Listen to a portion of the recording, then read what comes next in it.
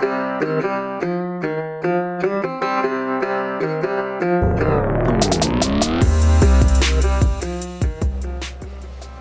up, everybody? Dan, Binder Boneyard, coming at you from the office desk for now.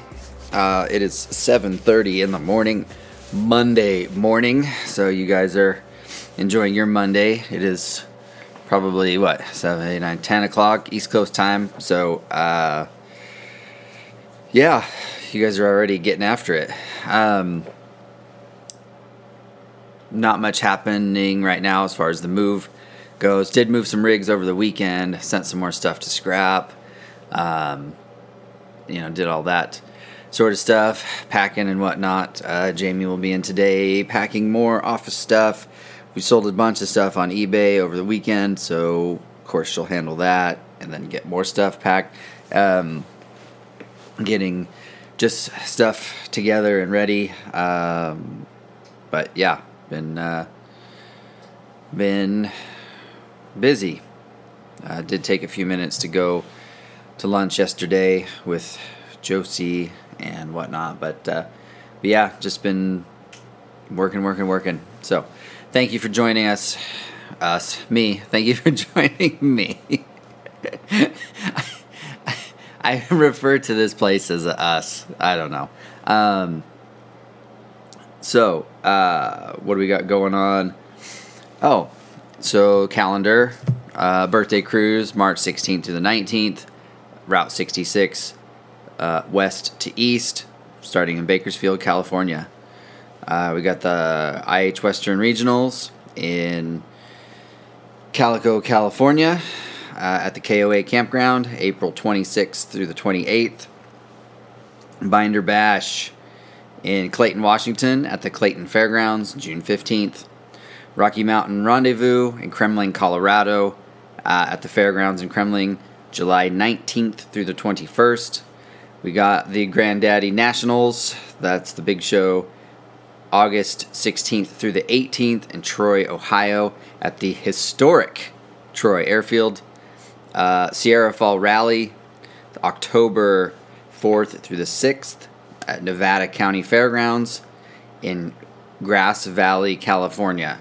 And don't let that one screw with your head, because everyone's like, Nevada County, and then it's in California. So, yeah, that's where it is, up in the hills of California, gold country. It's a good time. It's a good show. And so, I did zero prep for this podcast. I didn't think about anything. I've been busy doing stuff, moving, so that's why I'm doing it the day that it's supposed to be out. So I don't know what I'm gonna do. I've seen some stuff on the internet lately because it's the fucking internet that drives me nuts. I know there's more than one way to skin a cat, so to speak. There is plenty of ways, you can tune your rig some way, you can, certain parts will work, you figure out a way to retrofit. Well, I mean, like the Ford Duraspark pickup and module can fit in the Holley Points distributor, and then you can, run electronic ignition that way, or your fuel injection system. So I know there are conversions and workaround using other parts that work, and they're tried and true, and they work. It's not. We've all experimented with different shit, and it's like, it kind of works, and it's gonna last for a little bit, but in the end, it kind of was junk, and it didn't really work out. But 90% of what I talk about and what we read about on the Facebooks is personal preference. And a lot of people forget that. They just take whatever someone says as gospel and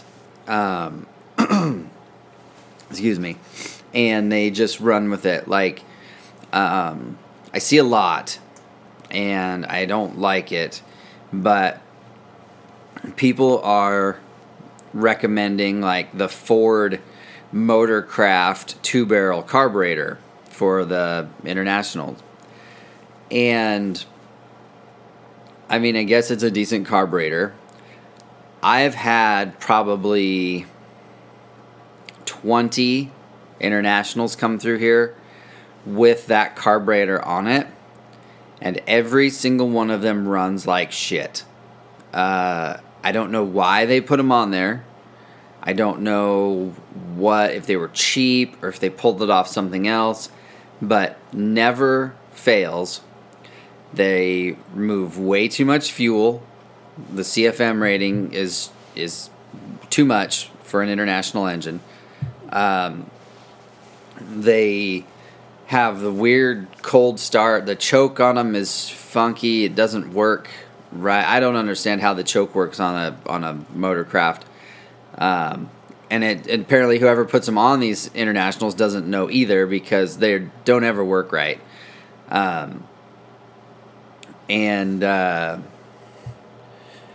It's just I don't even know. But anyways, it's going around the internets, and you need to run a Motorcraft, whatever they are.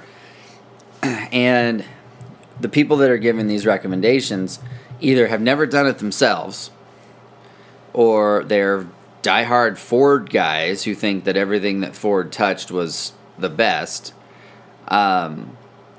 or they did it on their rig and it runs now and they can drive it. So apparently that just makes it the best. I know from my experience putting a Motorcraft on an International, they don't run that great, and they get like 7 miles to the gallon. I know they're not electric cars and they're not supposed to get 100 miles to a gallon, but 7 miles to the gallon is unacceptable. Even with a 392 and 4-barrel, you should still be doing better than 7. I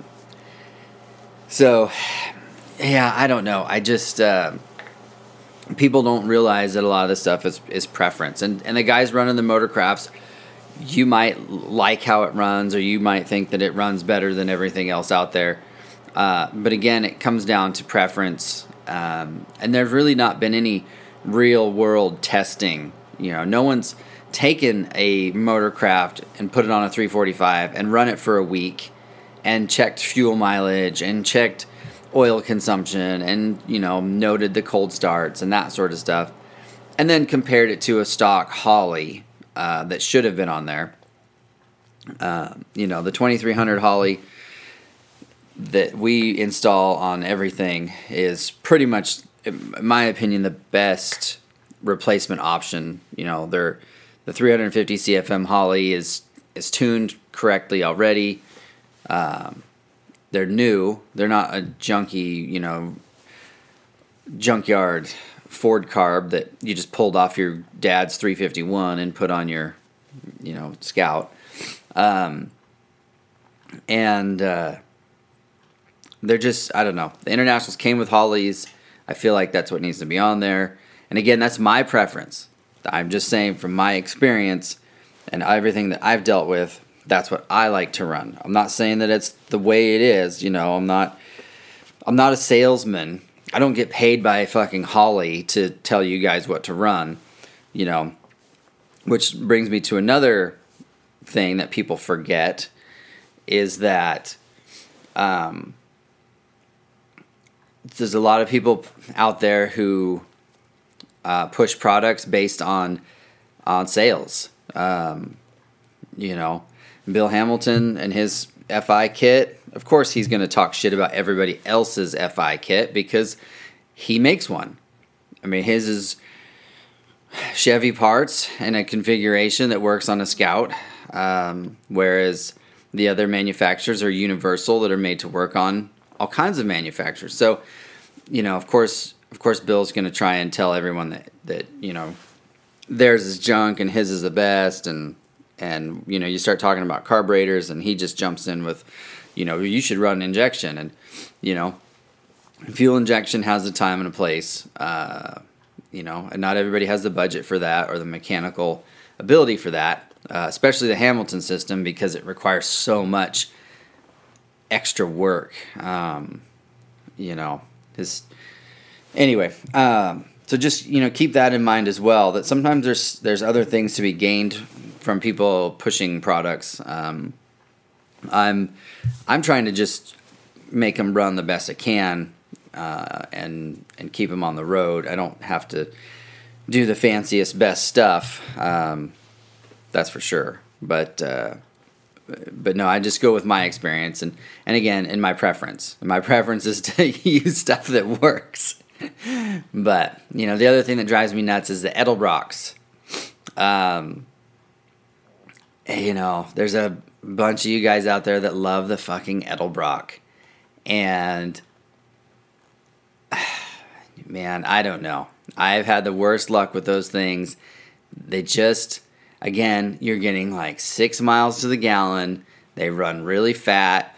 You can tune them down. I've fucked with one. I had one on my old 75 that thing, I played with the jet and the needles and the fucking all the little shit inside of them, and I did the crossover blockage so that it wouldn't slosh around when you're off-road, and do all this stuff, and I could never get that thing to run good.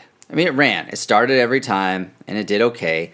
It got 7 miles to the gallon, and just was okay. It was an okay carb, and I feel like if I'd have put a 4-barrel Holly on there, probably would have run a little different.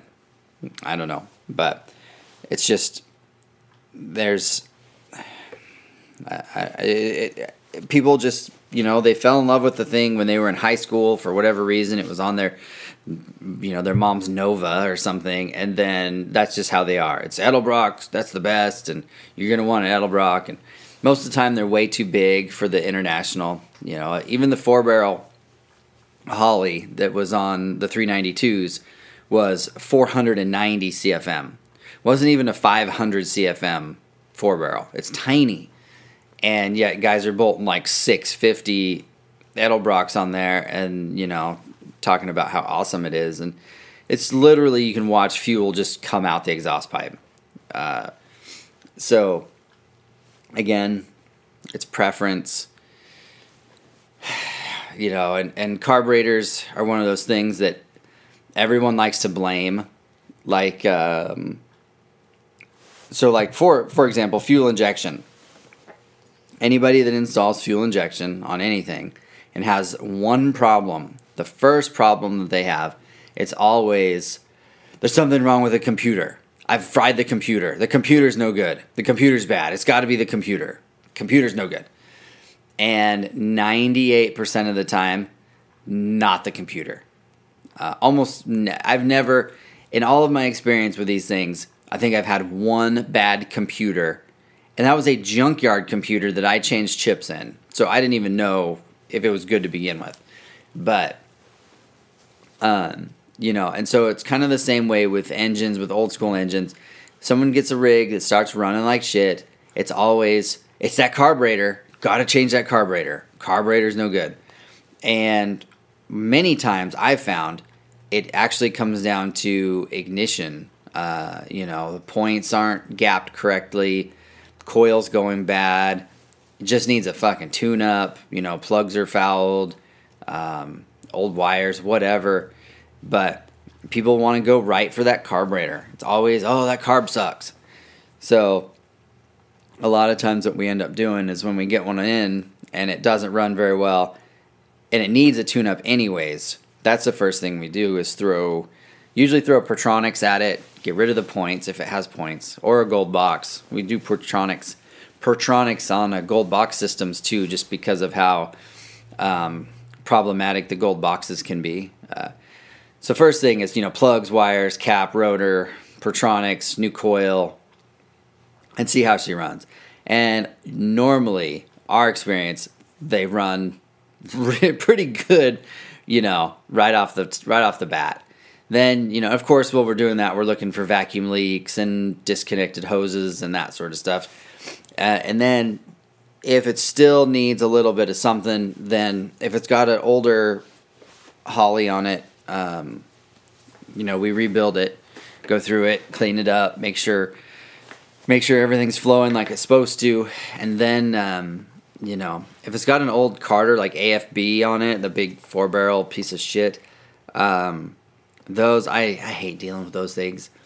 Those get cleaned up too, and try to run those the best we can, but I really don't like messing with those. I try to get away from those big 4-barrel Carters whenever I can.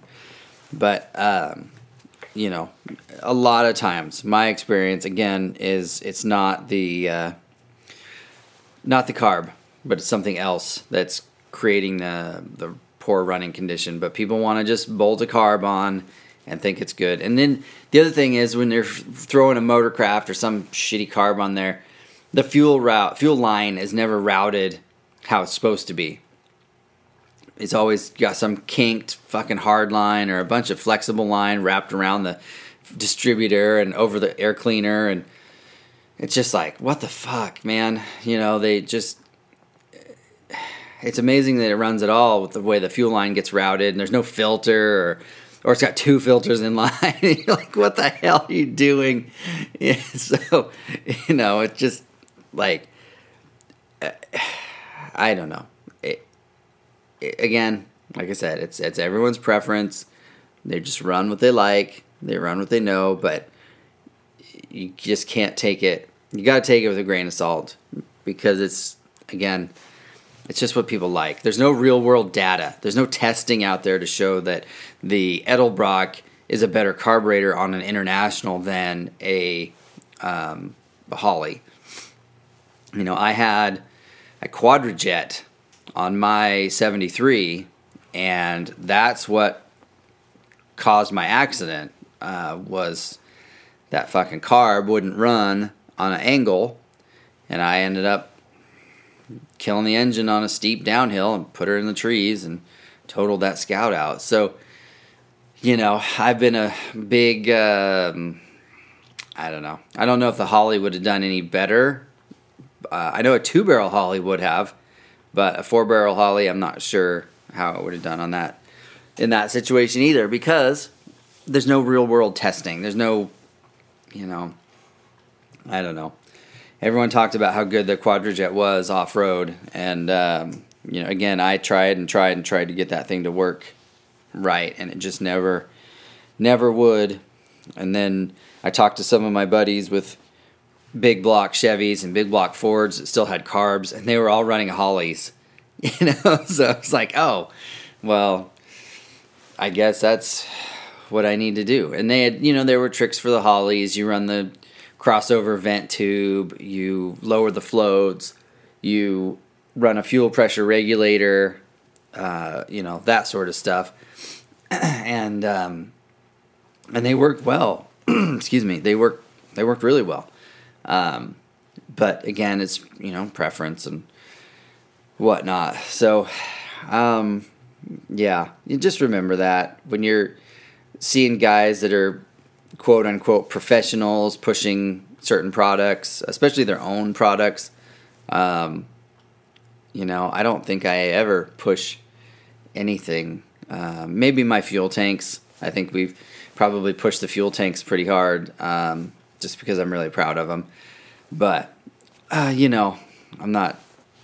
I just want people to run what's best for their trucks and have the best experience, because it's so many times when people run something shitty and they can't get it figured out and they're like, this truck's a piece of shit. I just don't get it. It's Internationals are junk. And it's not that. It's that they've listened to too many people who too many ideas and nobody knows what the fuck they're doing. And yeah, it sours people when they don't have the right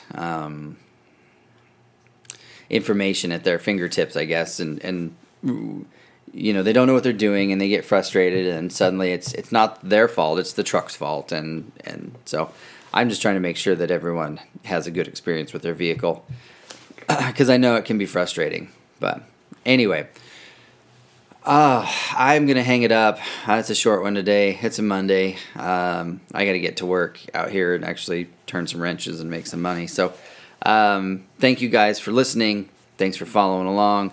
Thanks for liking and sharing, subscribing, telling your friends. I appreciate all the words I'm getting, the DMs and stuff. Guys, appreciate it. And I really am grateful for all the stuff. So let's keep growing this thing. Keep telling everyone to listen. And, it's a good thing if we can keep this going. So, again, thank you. Next cast is Wednesday. So keep listening. Thank you. Till next time, I'm Dan from the Binder Boneyard.